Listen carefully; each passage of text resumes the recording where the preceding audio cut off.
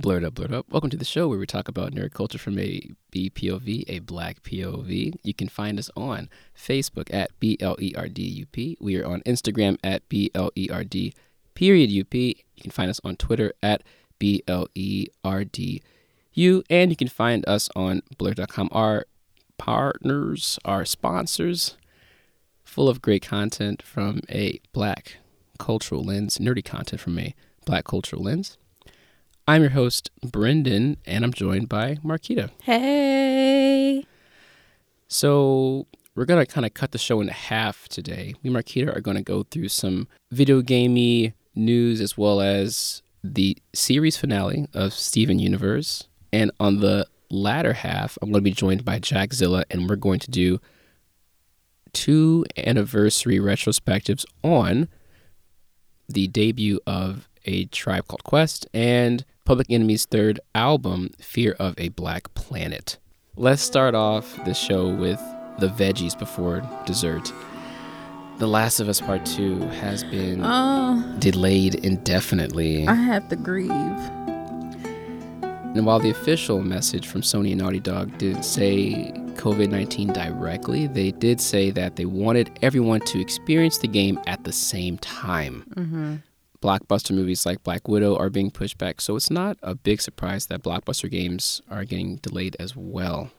I was listening to the GameScoop podcast on IGN, and one of the commentators said that they could release it digitally, but some games kind of have a contract where they can't release games digitally until they are available in brick and mortar stores. So maybe they have a contract with GameStop to wait.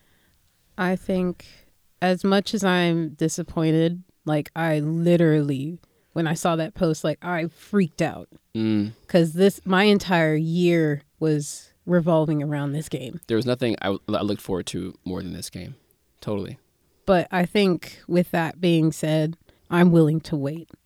It's that good of a game that I'm willing to wait. Oh, yeah. Yeah. Do you think they're going to sneakily save this game for the PS5 launch?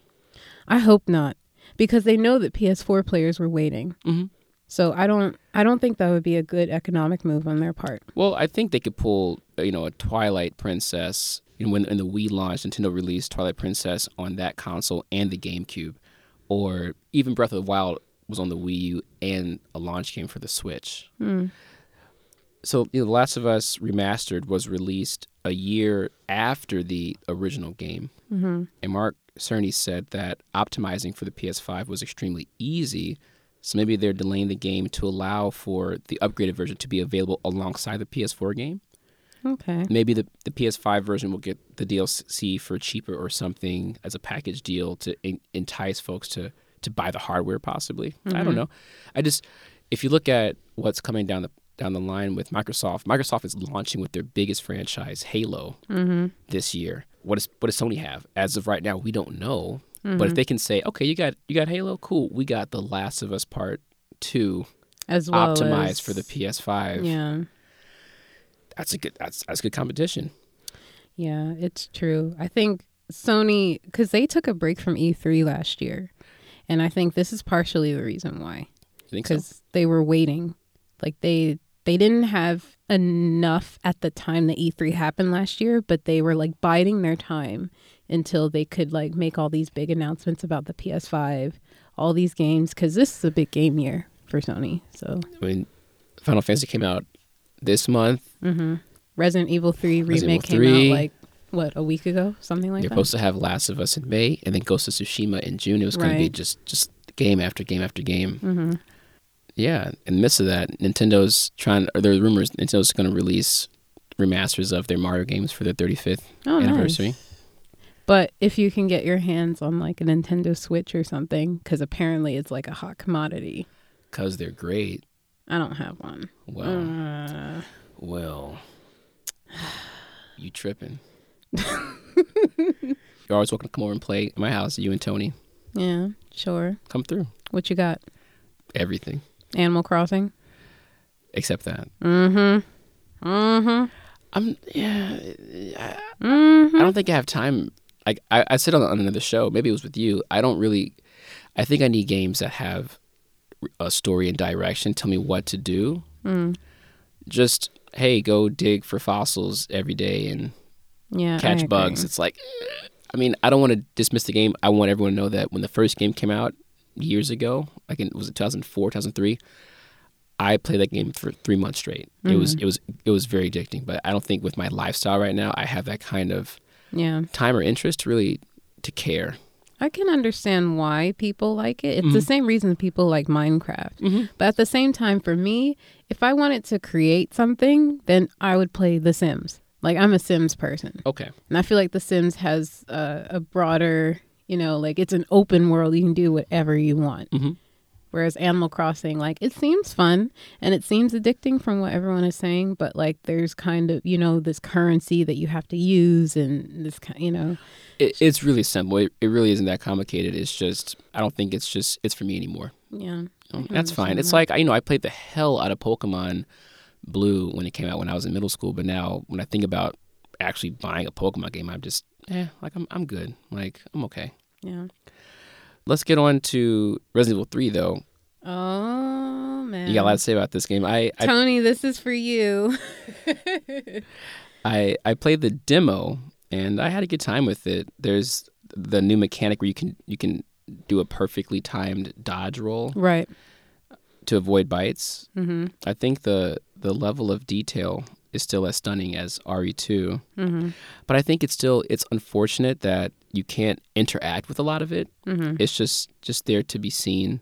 Like even in The Last of Us, you know, our game, I can at least use a random brick or bottle on the ground to distract or kill. Like I can't wait for a version where I can really interact more with the environment. I want to be able to push shelves on zombies and pin them down, or I want to put heads into cars and slam them and bust their heads. Like, you know, like survival horror with this game is item management, which is cool. However, as Capcom moves into next gen, I really want more to do. Like I'm desperate. Let me, like, I don't know. Oh my God, there's a piece of shredded glass on the ground. I can just stab someone in the eye with it. You know, I really want to be desperate and like frantically look around. Yeah. And find stuff. Mm-hmm. Like maybe I can't pause for a certain part of the game until I clear the room. Mm-hmm. I guess have to like scramble for it. You know? Yeah. You want the thrill. Yeah.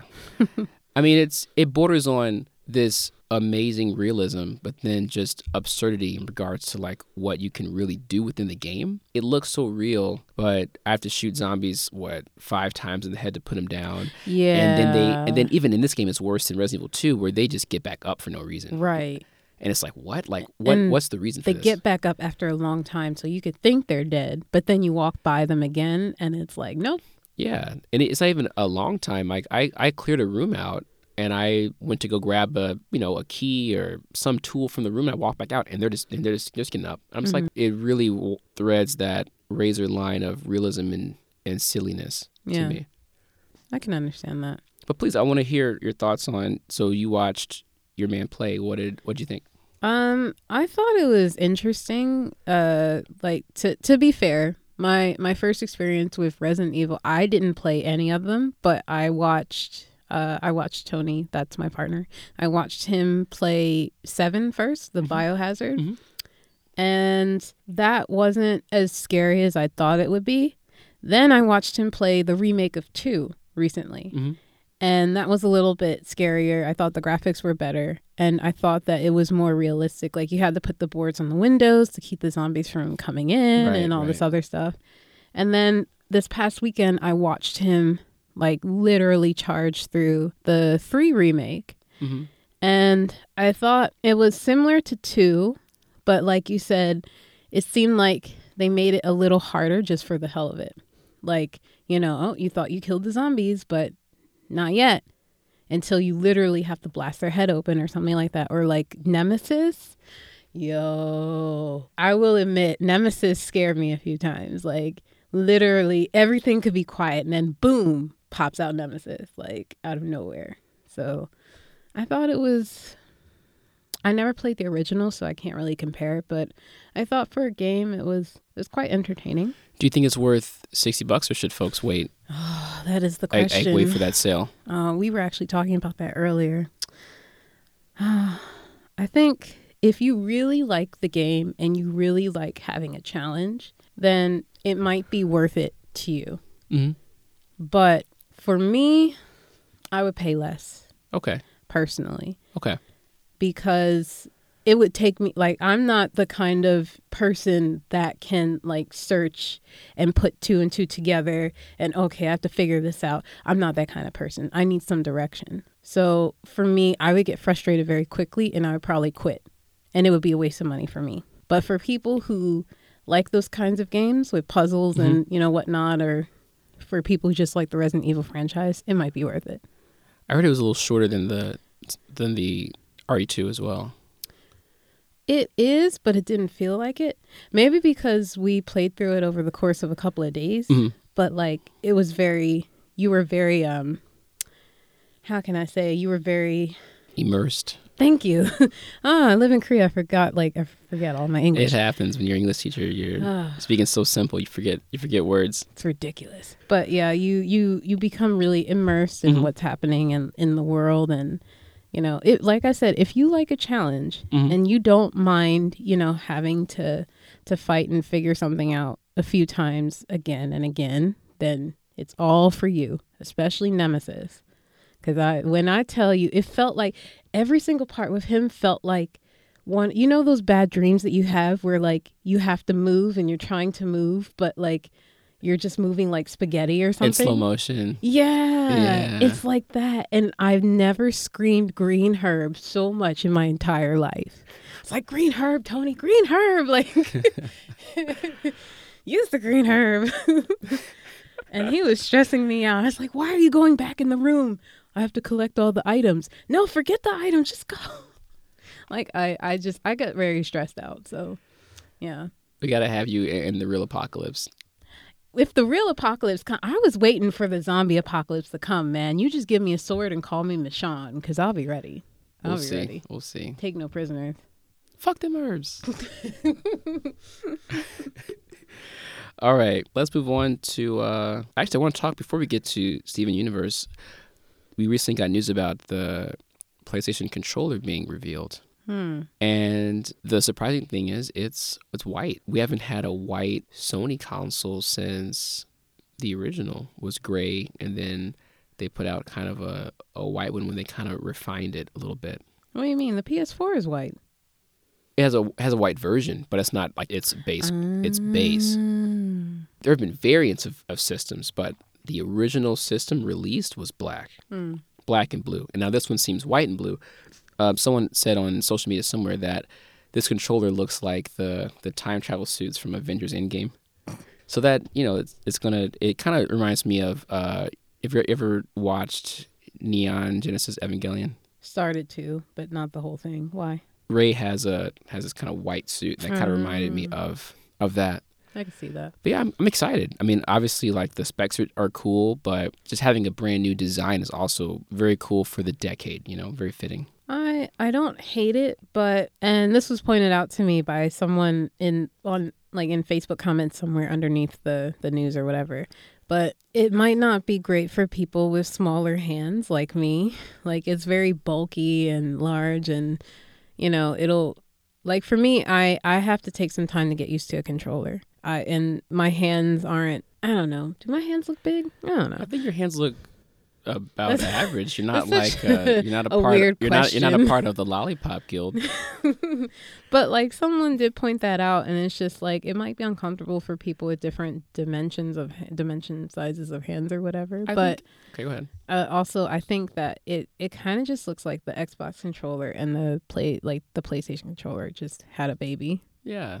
And it just kind of looks chunkier. You know what I mean? We won't know until we get our hands on it. Like, to me, I don't, because even if it has familiar sticks on them, we don't know if those sticks are bigger or smaller. Yeah. So we're kind of judging the dimensions by what we know, but we don't really know anything at this point. So, you know, I have faith. I don't think Sony's going to alienate people with small hands. Well, I mean, I don't think they're going to dramatically change the size. Yeah. They're gonna try to hit that. It just looks common denominator. A little clunky. Okay. It looks like it. But other than that, like, I'm open to it, like, you know. Yeah.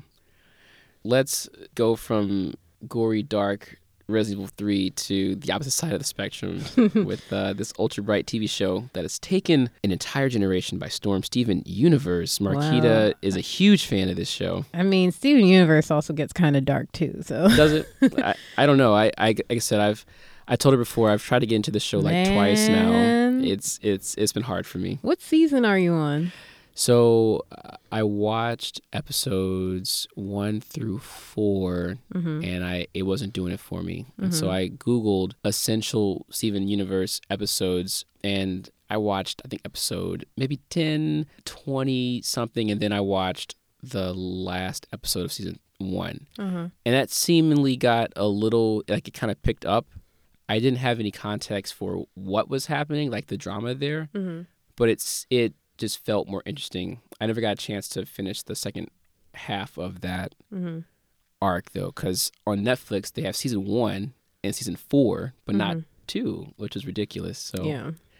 So yeah, maybe I'll try to I'll try to pick it up. I downloaded the movie, and it was like a musical that I was just like, I think with that show, you have a view on One Piece, and that it's just too many episodes.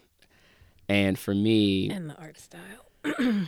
Okay, yeah, okay, that's fine. So the art style and the length is crazy for you, but for me, the Steven Universe art really just does nothing for me. And I feel like the episodes kind of meander, but obviously I understand that they're setting things up for things to come. But I feel like it takes, for me personally, it takes too long to get there. Whereas with One Piece, I think even after episode 4, there's already like a heartbreaking like reveal, which kind of tells you why Luffy is, why he's the way he is, and what he's aiming for. It already sets that up. There's already, by episode 8, there's like 2 mini arcs that have already happened.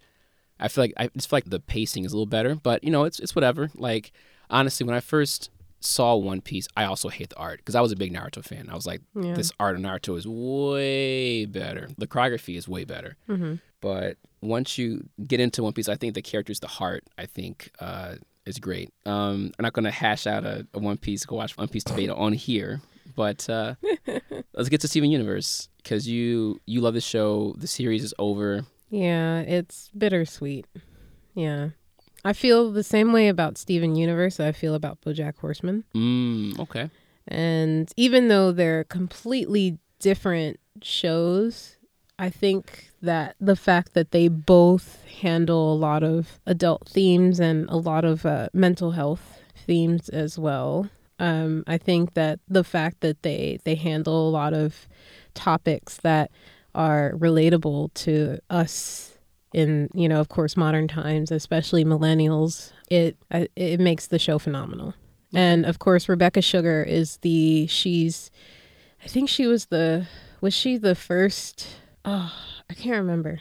Rebecca Sugar is like the first female director for a cartoon on Cartoon Network. Am I right about that? Let's Google it. Uh-oh. Doing some research.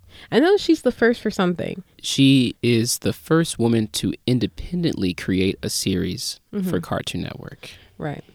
I don't know how much you guys know about Steven Universe, but many of the characters, the gems as they're called, they technically have no gender, but they identify with she, her pronouns, and there's a lot of feelings and emotions that come with some of the things that they do. So, including a lot of Steven Universe fans will know the idea of fusion. So it's not a spoiler, like you'll learn what they do when you watch it.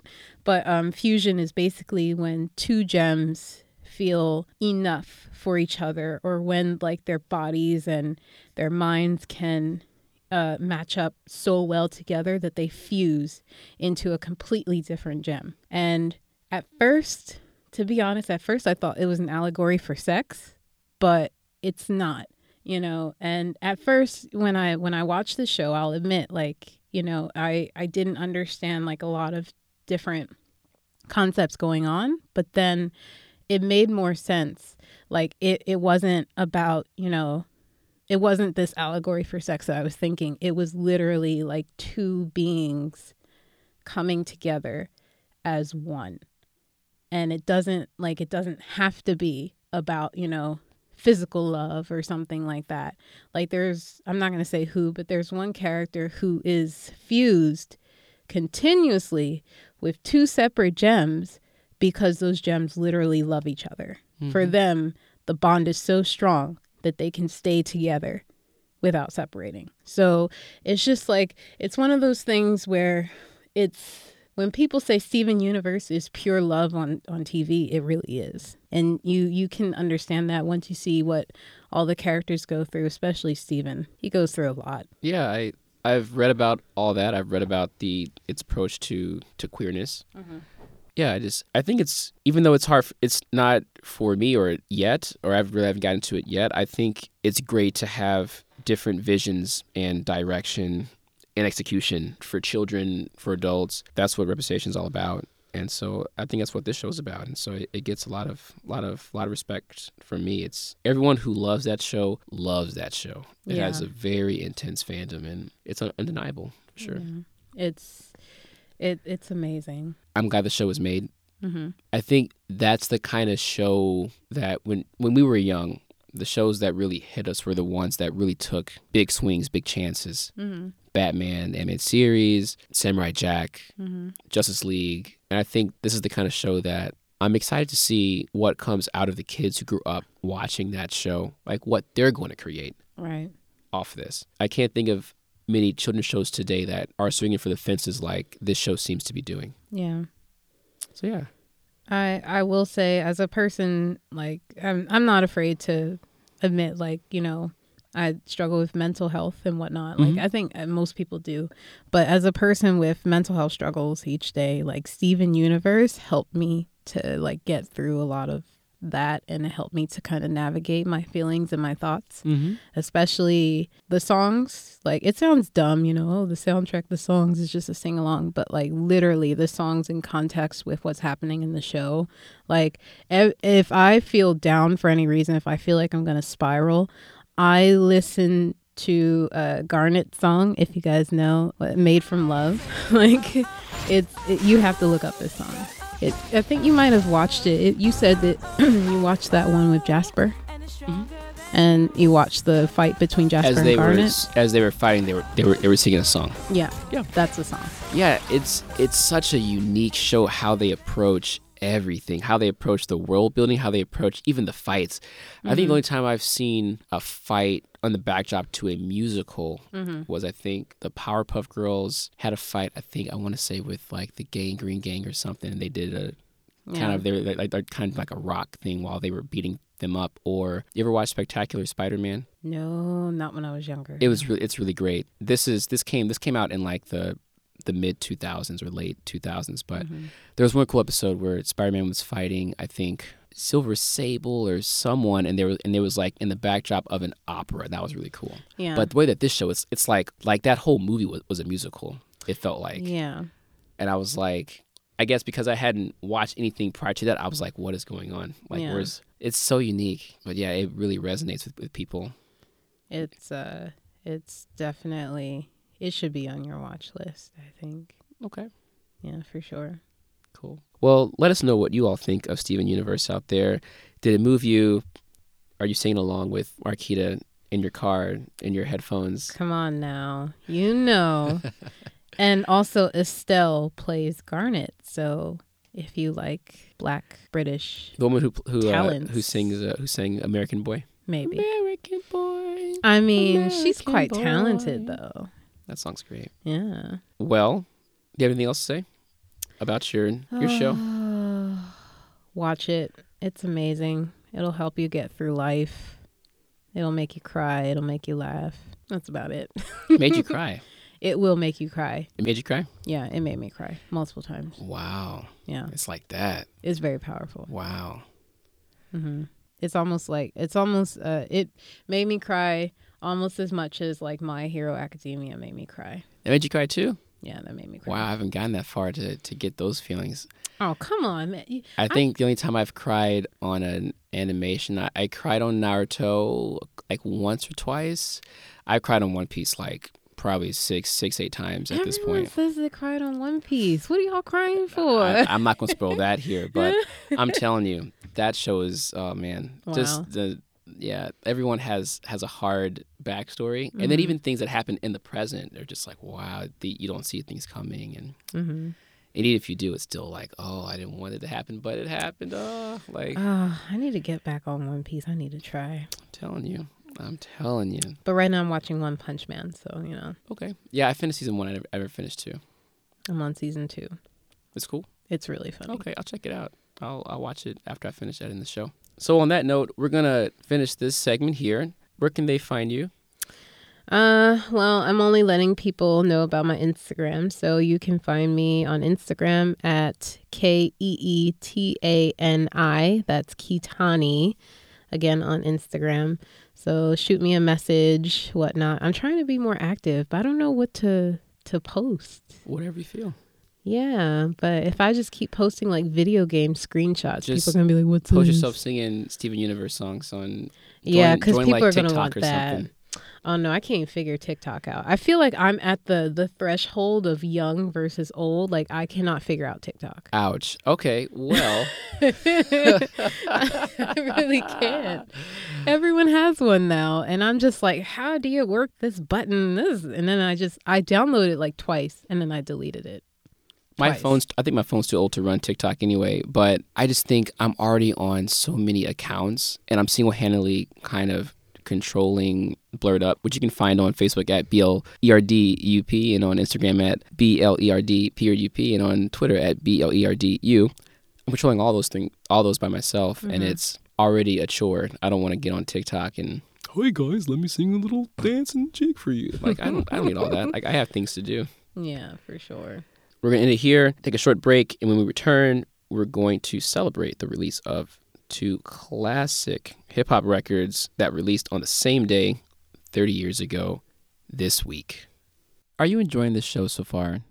You know, I've had a few folks come up to me, and they ask, "Oh, Brendan, how can I get into podcasting? I hear your podcast, and it makes me want to try it too." I'm glad you asked. If you haven't heard about Anchor, it's the easiest way to make a podcast. Let me explain. First, it's free. There are creation tools that allow you to record and edit your podcast right from your phone or computer.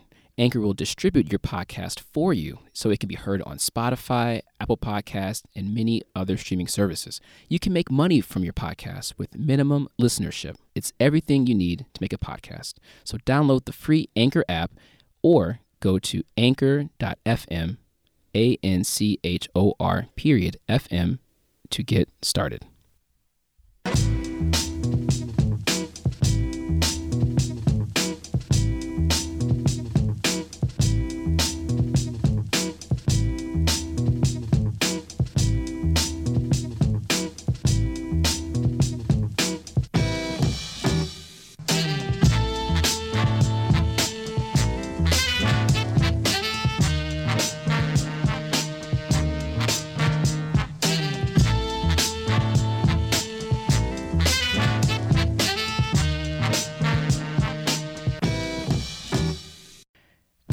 And we're back. I want to thank Marquita for being here. And I have a new guest. Jackzilla has returned. What's up, man? Yeah, Jackzilla, actor, DJ, producer, promoter, falconer. I guess. I think every time I bring you on the show, I'm just going to have some random job. That sounds good to me. I guess Falconer's pretty cool. Come on. I guess, yeah. I guess I do so much stuff, man. Gosh. No, it broke my heart the other day. One of my close friends said to me, "Dude, with all the stuff you've done, you should be rich by now." I said, but I'm not. Yeah. But you're doing what you love, and that's great. That's it. That's the wealth. Yep. Yeah, I remember, I was at a time teaching, DJing, teaching self-defense, and everyone was like, "Man, you should be like loaded." I'm like, "Yeah, I'm good." Right. I enjoy the things that I do. Yeah. Was it the I live to work, not work to live kind of thing? There you go. That's it. Yeah. But given what's happening right now, though, man, we're all going to have to be on that grind. Seriously. I hope everybody out there is being safe. And if I could give a 15-second spiel, dude, listen. Everybody, I'm glad you're thinking about what's going on. I'm glad you're being proactive. I'm glad you're reading the news and following what people are saying. But come on with all these conspiracy theories. Focus on what the doctors and the scientists are saying. Stop trying to read into what every military person you know is saying. Yes, they could have some valid points, but none of that is affecting the fact that this is a virus and we're on lockdown. So focus on what's at hand, and then we'll deal with this 5G nonsense or whatever later, please. Yeah, focus on your self-development and focus on solidarity, because we're not going to be able to return to normal. Focus on yourselves and your community, not crazy theories. Yeah, there's no coming new world order. This is the new world order. We're in it. We're living it. We're walking into it now. This is the cyber age. Yeah. Get used to it. We're already in a surveillance state. Yeah. You already, the government's giving trillions of dollars of bailouts and stuff to corporations. We're already in this place. So everything that people are afraid of is already happening. Yeah, it's like they're like waiting for RoboCop or something. Yeah, okay. Focus on the aliens. That's a better conspiracy. Yes. All right. Let's not get too far off track. But we may come back to that later. Who knows? In this segment of the show, we are going to celebrate the 30th anniversary of two classic hip-hop records that released on the same day, People's Instinctive Travels and the Paths of Rhythm, the debut album by A Tribe Called Quest, and Fear of a Black Planet by Public Enemy. They released on April 10th, 1990. Wow, happy anniversary. Yeah, and just two albums that are just on two completely different trajectories. Absolutely. With rap. We're not only going to celebrate them, but hopefully by the end of the show, we can start talking about how they can apply to today as well. Mm-hmm. I said on the previous show that I hated rap when I was younger, but from birth to about 8, I loved it. My mom and dad's music tastes largely overlapped, but my dad leaned more towards classic rock, your ZZ Tops, your Leonard Skinner, Guns N' Roses, and my mom leaned more towards rap and R&B, and that was kind of where I was. I was too young to fully appreciate the golden age as it was happening, but during college I did a lot of digging for old school classics, and the feeling of hearing a song from your childhood and it kind of lights up a dusty part of your brain. Right. When I first heard Bonita Applebum as a young adult, it hit me like that. It's hard to remember details of where you were when you first heard a song as a child, but you can remember the vibe. Exactly. And if there's one word we can use with Tribe, it's vibe. That's right. So interestingly, I guess 1990, when it came out, my brothers, I'm 8 years younger than my middle brother, 12 years younger than my older brother. In 1990, of course, I was in elementary school, so that entire era really, I guess, I didn't really start knowing and fully understanding hip-hop until I guess 95, 96, right? Of course, I knew earlier songs, but my entire relationship with hip-hop from that era was through my brothers. And I remember specifically for this song, my middle brother was getting ready to go out on a date, getting ready to take my parents' station wagon out on a date, and he was preparing with this song and telling me, singing this song, Bonita Applebum, you gotta put me on, I guess. That's actually my connection. So whenever I hear that song, for some reason I go back to that memory. So the song has been special to me. It always makes me think about my brothers. But then you think about the lyrics themselves, you're like, oh man, this was one of my favorite hip hop love songs of all time. Yeah, that vibe is, and that sample, that Roy Ayers sample is gorgeous. Oh man. And that simple bum, bum, bum, bum, that's classic. You hear that song, that sound automatically. That, and then I guess when Lauryn Hill used it as well. You know what I mean? Yeah, man.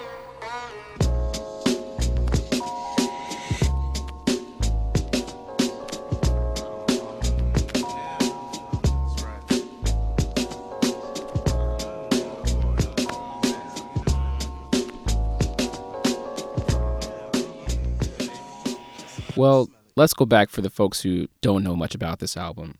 So on the last show, we talked about Like Water for Chocolate turning 20. Before Common and Mos Def were Soulquarians, they were influenced by and were a part of the Native Tongues Posse, which was the first alternative hip-hop collective following the example of Africa Bambaataa and the Zulu Nation. The trademark of the Native Tongues was their more playful, abstract, positive, spiritual, and oftentimes Afrocentric lyrics. Their production was notably more eclectic and was critical to introducing the masses to jazzy rap. Everyone who enjoys that chill hop on YouTube with that raccoon, pay respect to Q-Tip. That's right. The oranges. I'm Trump now.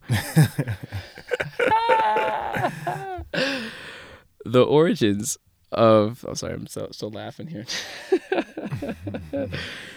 The origins of the native tongues can be traced to the Jungle Brothers in 1988. JBs. Yeah, they released their first album, Straight Out the Jungle, a more straightforward boom bap record. DJ Red Alert put the group in contact with De La Soul and Tribe Called Quest, and their first posse cut, Buddy, was featured on De La Soul's 3 Feet High and Rising, which I don't know about you, I think that's the crown jewel of this trilogy of debuts and is the quintessential Native Tongues album. Okay.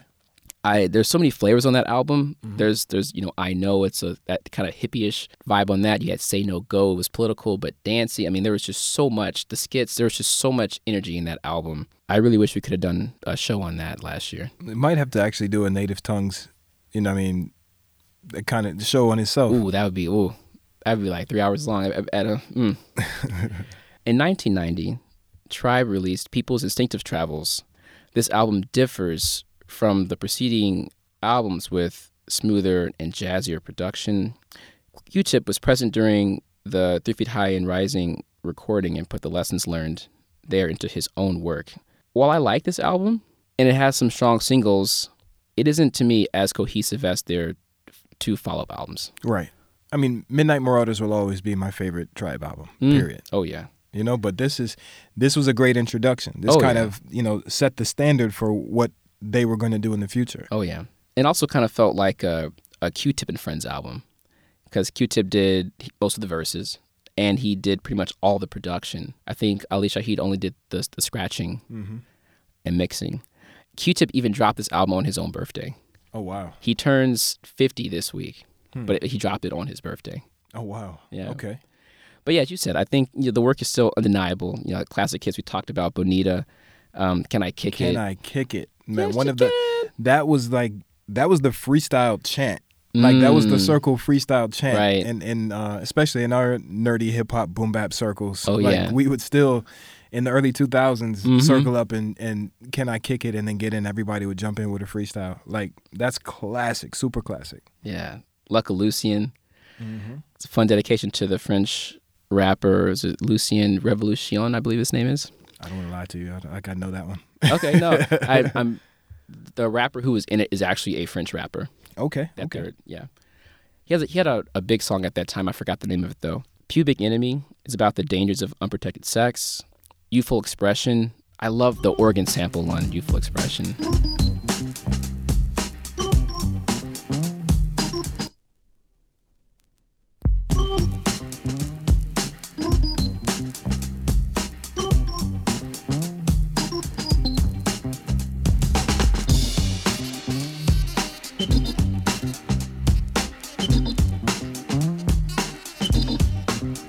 I love that classic song. B-boy track. That's one of those like B-boy tracks, like legit in a battle you hear it, somebody start getting that up rock going, you get their face like all squinted up. Yeah, that's one of those. Yeah, I just love the lyrics too. Just Tip's talking about politics, staying true to yourself, not selling out, and this overall his preference for peaceful rap in the era of violence that was growing with NWA and stuff like that. Description of a Fool is another social commentary track that appeals to drug dealers to stop poisoning their communities. Tip also talks about how a woman beater hits the wrong person and gets humiliating retribution for that. And then, on the outro, he leaves how he enters, just encouraging his listeners to consider a different way of living and viewing their community by chilling and being peaceful. I mean, this is just so different from what we were used to. I mean, De La Soul was on it, but the way that Tribe was just in a different vibe. Right. We talked about. Right. And you can't also forget about, I guess, one of the tracks that helped us learn U.S. geography, which is I Left My Wallet in El Segundo. Yeah. Had no idea where El Segundo was until the future. It's like, when I moved out to L.A., I was like, that's where El Segundo is. Okay. Got you. Oh, for sure. Did you know that this was the first album to receive 5 mics from The Source magazine? I had no idea. Yeah. I forgot all about The Source magazine. Yeah. This album, man, its legacy, its impact, it cannot be overstated. Do you have any other comments about the album? No, I mean I said everything I had planned on saying. It's a classic album, but it wasn't. I could talk about Midnight Marauders for another 20 minutes, but this one not really. Yeah. I did see actually in the documentary that I watched after the death of Fife. I saw Times in Life.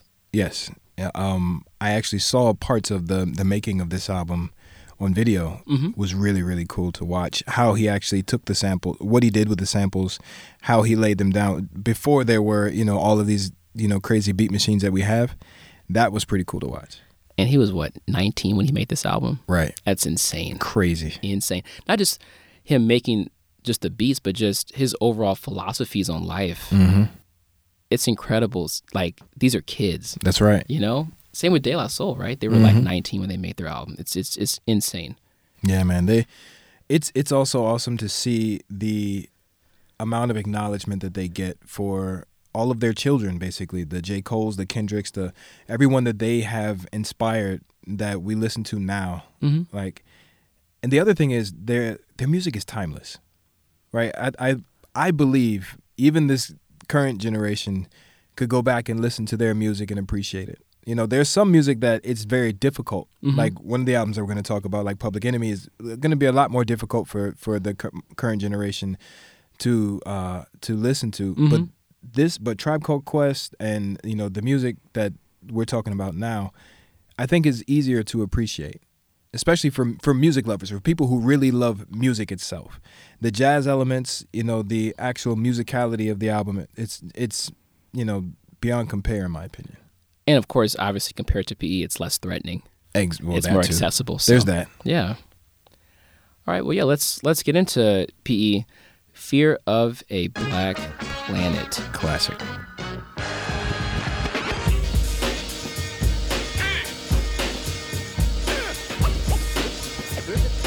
This is a journey. Journey into sound.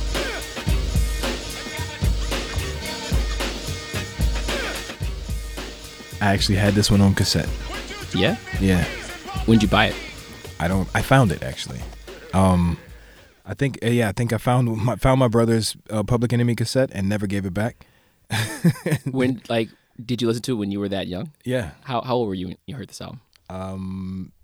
9 or 10. Ooh. Yeah. But that album I didn't know what I was listening to. Okay. Fight the Power and all. I didn't know what I was listening to. It wasn't until I got older and wanted to make a CD from my old tapes, Mm-hmm. right, that I rediscovered this album, and it had a lasting impact on my life. But we'll talk about that later. It's one specific song that had a lasting impact on my life that kind of helped to shape where I headed in my professional career, believe it or not. Sure. Okay. Let's get to that. Well, in a minute. Again, I want to backtrack and just give a little bit of history for folks. This is the third album by Public Enemy, one of the forefathers of modern political rap. Chuck G himself said in an interview that their second album, It Takes a Nation of Millions to Hold Us Back, was for the nation, and with Fear of a Black Planet, this was for the world. One of the producers of the Bomb Squad called it the end to a trilogy. This album released at the height of their popularity with their most popular single, Fight the Power, which was featured 8 times in Spike Lee's movie Do the Right Thing. Mm-hmm. In an interview, Hank Shockley, who was a producer of the Bomb Squad, said Spike's original idea was to have Public Enemy do a hip-hop version of Lift Every Voice and Sing. Wow. Can you imagine how completely different the vibe would have been? Wow. Right? And, which is kind of a Negro anthem or spiritual. So I'm quoting him now. But I was like, no. You imagine Flavor Flav doing Lift Every Voice and Sing? Yeah, boy, lift every... No. I can't even do a proper impression. But yeah, so Shockley, he said, I opened the window and I asked him to stick your head outside. Man, what sounds do you hear? You're not going to hear Lift Every Voice and Sing in every car that drives by. We need to make something that's going to resonate on the street level. After going back and forth, he said, Spike Lee said, all right, I'll let you guys go in there and see what you guys come back with. And we got Fight the Power. Wow. That's a great story. I'm trying to think in the 90s or 1990 who would have been, or because the single came out in 89, who would have been like the the R&B singer of the day to sing while Chuck D kind of rapped over that. I don't know. Who would that be? I mean, Mary J. Blige was out, right? In '89? Was she? I don't know. I don't know how like when her first album came out. But that's what I'm thinking. I don't know. Let's be smart. Hold on. 1989. Tina Marie. 1989 R&B Madonna. albums. Blondie. Let's see. You had Janet Jackson, Boy George. Babyface, Regina Belle, Madonna, Stephanie, Heavy D, Janet Jackson. Jodie Watley. Jodie Watley, yeah. Lenny Kravitz put out an album in '89. I did not know that. Diana Ross, Tina Turner. Wow, this is interesting. Jodie Watley's the only. Michelle A. Maybe Michelle A. Mm, Queen Latifah her album came out in '89. but she was rapping. She wasn't really singing on that too much. She can sing. Yeah. We just didn't know it then. Yeah. Know it then. Yeah, I don't know. I thought I could find somebody, but no. Okay. Who sang the chorus on Ladies First? I don't know. Whoever that is, could have been that person. Okay. But yeah, just Fight the Power, listening to it again and watching that video, it's the kind of energy we need today. Mm-hmm. It starts off with an infomercial on the original March on Washington led by Martin Luther King, and Chuck D cuts it off saying that they're done with that playbook. Right. The most standout lyrics were in the final verse about Elvis. Elvis was a hero to most, but Elvis was a hero to most. Elvis was a hero to most, but he never meant to me. Is he straight out racist? The sucker was simple and plain. Motherfucking in John Wayne. Cause I'm black and I'm proud. I'm ready, I'm hyped, plus I'm amped. Most of my heroes don't appear in no stamp. Sample look back, you look and find nothing but rednecks for 400 years if you check. Don't worry, be happy. Was a #1 jam. Damn, if I said you could slap me right here. Most of my heroes don't appear on no stamps. What a bar. Right. What a bar. It's like those are the kind of lines that physically widen your eyes when you hear it for the first time. Mm-hmm. F him and John Wayne. Yeah. When was the last time a song made your eyes widen at the truth? I don't know. I couldn't really tell you. Like there's some, like what was the song? Untitled by Kendrick Lamar. Didn't necessarily open my eyes to anything new, but it had such a strong impact on me and kind of reminded me, I guess, of what I could see. You're talking about his performance on like Stephen Colbert? Yes. Wasn't that Untitled? He did two of them. He did one on Colbert. He did another one, I think, on Fallon or something, like somewhere else. Or no, he did one on Colbert, and then he did one at the Grammys, I believe. I'm talking about the one. What did the black man say? That was on Colbert. That joint. That's the one I'm talking about. When I heard that for the very first time, when I saw it on Colbert, I think I just started sweating, literally, because it reached a point in my brain that I guess it resonated with everything that I already felt. Like I have songs that I've written that have similar themes to that. And when I heard it, I was like, that's what I was trying to say. I couldn't quite get it together as well as he did. But this is exactly what I was trying to say. And it kind of just, yeah, man. Great song. It's an amazing song. So yeah, in the Fight the Power video, you see posters of King, Angela Davis. This wasn't a choreographed video, but it was shot by Spike Lee.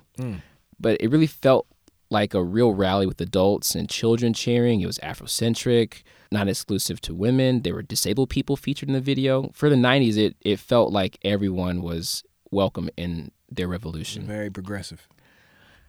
But listening to the record, there was a little homophobia to be found. There was one song called Meet the G That Killed Me. Remember that song? No, I don't remember that one. So yeah, it's like a short, like minute kind of one verse interlude. It was really weird. This album kind of has a lot of kind of weird interludes laced into it that I'm not a huge fan of, but this one suggested that HIV or AIDS came from gay men. But again, luckily, this was a very short song on a long album. And we're going to get to your song now, Burn Hollywood Burn, because there were definitely more progressive messages than not. Yeah. And so on Burn Hollywood Burn, Jack's favorite song, Chuck D enlists Ice Cube and Big Daddy Kane to vent about racial stereotypes that black people play on TV and in movies. I mean, think about just that part in itself. Public Enemy, Ice Cube, Big Daddy Kane on one song. Couldn't that, I mean, I could be wrong, but just Ice Cube and Chuck D, that seems to be one of the first major, like, coastal crossovers. Right? It could be. I can't think of anything that preceded that. I mean, all I know is we had NWA in the West, who was fighting basically the same battle as Public Enemy in the East, but they were just going about it two different ways, obviously, but they were fighting the same battle, stood for the same things. And so to see just even both of them on the same song was outstanding. But then you have Big Daddy Kane, who nobody would expect. You know, Big Daddy Kane is focusing on being a lover, and you know he has a lot of misogynistic lyrics, in his music, and like he's just that guy. And he was one of the greatest rappers of all time. Let me just plug that in there. But then you have him on the song, who nobody expected to hear like these kind of political lyrics from. I think he took the song. Oh, he definitely had the best verse on the song. The verse, and I'm going to actually play it for everyone. So just have a listen really quick, and we'll come back. As I walk the streets of Hollywood Boulevard, thinking how hard it was for those who starred in the movies, portraying the roles of butlers and maids, slaves and hoes. Many intelligent black men seem to look uncivilized when on the screen. Like I guess I figure you to play some jigaboo on the plantation. What else can a nigga do? And black women in this profession, as for playing a lawyer, out of the question. For what they played, Aunt Jemima is the perfect term. Even if now she got a perm. So let's make our own movies like Spike Lee. Cause the roles being offered don't strike me as nothing that the black man could use to earn. Burn Hollywood, burn. Man, the intro to that song, like Chuck D's verse, oh my God. Burn Hollywood, burn. Man, as soon as he said it, I just remember just feeling something. I guess I feel stuff when it comes to music. I said the same thing about Kendrick, but like legit. So what I was gonna tell you earlier, man. So for those of you who don't know, my background is actually in television production. I studied TV production. I used to work in documentary filmmaking, and I used to work in the news and all that. I've worked for a lot of different companies. But actually, the song "Burn Hollywood Burn" was one of my influences. One of the reasons why I decided to get into the media. It was one of those times when I was playing a song that was really too loud, and my parents asked me, "What are you listening to?" And I said, "I'm listening to Public Enemy, the song Burn Hollywood Burn." And they asked me the question that parents should ask you: do you know what that song means? We dissected it, and it kind of pushed me in a direction where I said, wow, our image, how important is our image actually on TV, and what can I do about it? And that kind of set the trajectory for my future. So that's why I actually one of the reasons I got into TV production and got into documentary filmmaking in the very beginning. Wow. This song had a huge impact on my life. And then even now, like when I listen to it, in preparing for this show, it had the exact same effect. It made me want to go pick up my camera again and just run outside. The greatest songs on here, like Fight the Power, Burn Hollywood, Burn, Welcome to the Terror Dome, they just supercharge you. That production, just from the Bomb Squad, just their kind of kitchen sink technique it's incredible. I mean, the only one who comes close to it is LP. But I knew you were going to plug LP at some point. It's one of Bomb Squad's one of his biggest influences. I'm very excited for RTJ4. Yes, sir. But yeah, I actually hadn't fully heard this album. I only heard it completely for the first time last week, and I was at the gym. And Burn Hollywood got me super pumped. Yeah, man. BDK's verse was just amazing. Man, and it's not even just the actual verses, even just the chorus, the repeating of "Burn Hollywood Burn" with the whistle blowing that sounds like, the whistle blowing in the back. The lady just yelling "Burn Hollywood Burn." It sounds like a rally chant, you know what I mean? Like getting everybody, let's burn Hollywood. Exactly. You know what I mean?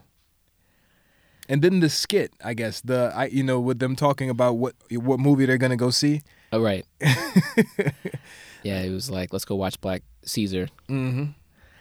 Yeah, on the notion of the woman in the chorus. This album celebrates black women on Revolutionary Generation. The song starts with a quote: "The true worth of a race must be measured by the character of its woman." There are great lines in there focused on uplifting black women. And, the Black Power movement was quite male dominated. So it was nice to see a leader in that movement speak up for the sisters out there. Yeah. And, to bring it home to us Blurreds, I think as Blurreds, we've been in this renaissance for a while of being more inclusive. But of course, for a long time, nerd culture was white male dominated. And black nerd culture, their gatekeepers were men for a long time. That's right. If you like anime, what was Goku's power level when he fought? It's like all this BS garbage. I'm so glad we're getting past that. Yes, sir. And on that note, obviously Public Enemy is anti-racist, but on Polly Want a Cracker, I don't love that title, but they touched upon anti-blackness within the black community itself. And again, this is a thing that has permeated black nerd culture, where people think they're too strange to be accepted by their own race, and they develop antagonism towards their own people. And it's sad. I'll be honest, even though I was interested in and dated black women throughout high school, college, and afterwards, sometimes I struggle with that and my own identity when I was, younger. And I wish there were more songs about that kind of stuff. Black men especially need to be reminded of their privilege and what their women go through. Rhapsody did you hear Rhapsody's album last year? I did hear it, yes. Yeah, she had a beautiful song called Afeni and touched upon that. That really touched me. That was my favorite song on the album besides the Nina. Okay. And I've been reading Angela Davis thanks to Mel sharing that link with me. Shout out to Mel. Yeah. Speaking of strong black women. She started doing some readings on her page. No word. Like she's trying to follow LeVar Burton's example and just reading short stories and stuff to people. Oh, that's what's up. She did it yesterday. It was really cool. I'll have to check it out. Yeah. But yeah, she shared this Angela Davis book. And in that book, Angela Davis said essentially that movements are most powerful when they begin to affect the vision and perspective of those who do not necessarily associate themselves with those movements. So to see Chuck D, one of the biggest rappers of the time, try to speak out about black feminism, even if a line or two didn't age too well, Right. it's significant. Black men, love your women, speak out for, uplift, celebrate, protect, and learn from them, and support platforms to let them speak, uplift, celebrate, and protect themselves. That's how we all grow. That's right. You want to say anything else? No, not really. I have an off mic and story about Public Enemy. Me and Public Enemy actually in person. Okay. We'll say that for later, I guess. Okay. Yeah. Well, out here, I'll close my section up by this. Yeah, I mean, in totality, this album, I guess, is the example. I think it sets the example for any current. I want to bring it back to the modern day. It kind of sets the example for any rapper who considers themselves conscious in the modern day. You have like what's the brother's name? D Smoke, or you have other guys who really, really, really are getting into politics, and as far as like that. This album sets the standard for that, I think. Like Public Enemy, I'm always a big fan of looking back and then proceeding. And this is one of the albums that you kind of have to look back to. A lot of what the current generation does seems like they're just talking to an audience that they're hoping might be listening. Public Enemy developed their audience, by any means. They had every segment of the black population covered, whether it was the hardcore militants or, just people in the hood who just were trying to, make ends meet. Mm-hmm. They spoke to them. They spoke to the women. They spoke to, as you said, the Blurreds. They spoke to every segment of the population. I think where a lot of so-called conscious rappers of the modern day fail is they speak to only those who are willing to listen to conscious hip-hop. I wish it weren't that way, but that's just my opinion. At times it can feel a bit elitist. There you go. Yeah. So, even the fandom. So I never felt like Public Enemy does that, or did that rather, and I think that's where they succeeded in building a movement where a lot of other artists today who may wish to build a movement aren't quite getting there. They're not getting the same result. How do you feel about Lupe in that regard? I think Lupe as talented as he is, I think he had the potential to do it. But I think he's just like, people judged him in a very interesting way. Like I don't know. When I look at Lupe, I just see a big banner that just says, "Yeah, right," for some reason. Like, he's super, super talented, and he has a lot of great commentary, and I agree with most of it, I'll even say. Mm-hmm. But for some reason, maybe it's just because of his presence on social media. It just seems like it's just too much. A bit ego. Yeah. Too much in there. Yeah. And so I think you have somebody. For example, I don't know if you heard about. Man, it just sounds like we are just too in love with Kendrick and TDE. But I don't know if you saw the new company that Kendrick just started, and it's basically a media company where they have, they're going to have a fashion line, they have video production, they have everything. And that platform, I think, has a better chance of doing what it is that some of these other artists might want to do, because they're attaching their own brand to something that can kind of reach further instead of just shouting on social media. And so I think that's why Lupe isn't quite getting the results that he might want to get. Yeah, I don't really remember him trying to like really push other rappers like that. It was just kind of like, this is my show, this is my thing. Mm-hmm. Ego again. Mm-hmm. But yeah, even my beloved Jay Electronica, same thing. Islam aside, he just kind of forces himself and his beliefs and thoughts, and onto what everybody, I guess, on what he wishes everybody would feel and think. Instead of building something behind it, building a movement like he did in before, when we actually fell in love with his music, it felt like he was really building something. Sure. Now it just seems like he just pushes, the NOI on everybody and pushes his beliefs on everybody. I love the album, by the way. I loved it. Okay. And we're not going to debate that today. Not gonna but debate I it? loved it. I still do. Okay. But that's the one thing I don't like about Jay Electronica. I love him musically, but just idealistically, just forcing the NOI on people, I'm not feeling that.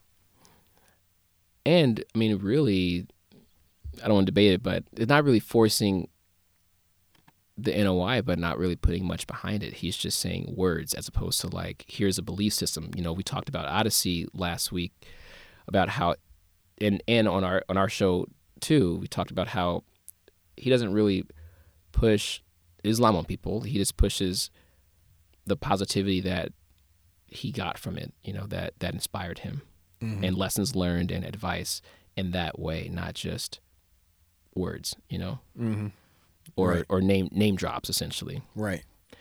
Okay, let's bring it back home to these albums. These are all his children. These are all the children of Public Enemy that we're talking about. Sure. Rage Against the Machine. Oh man.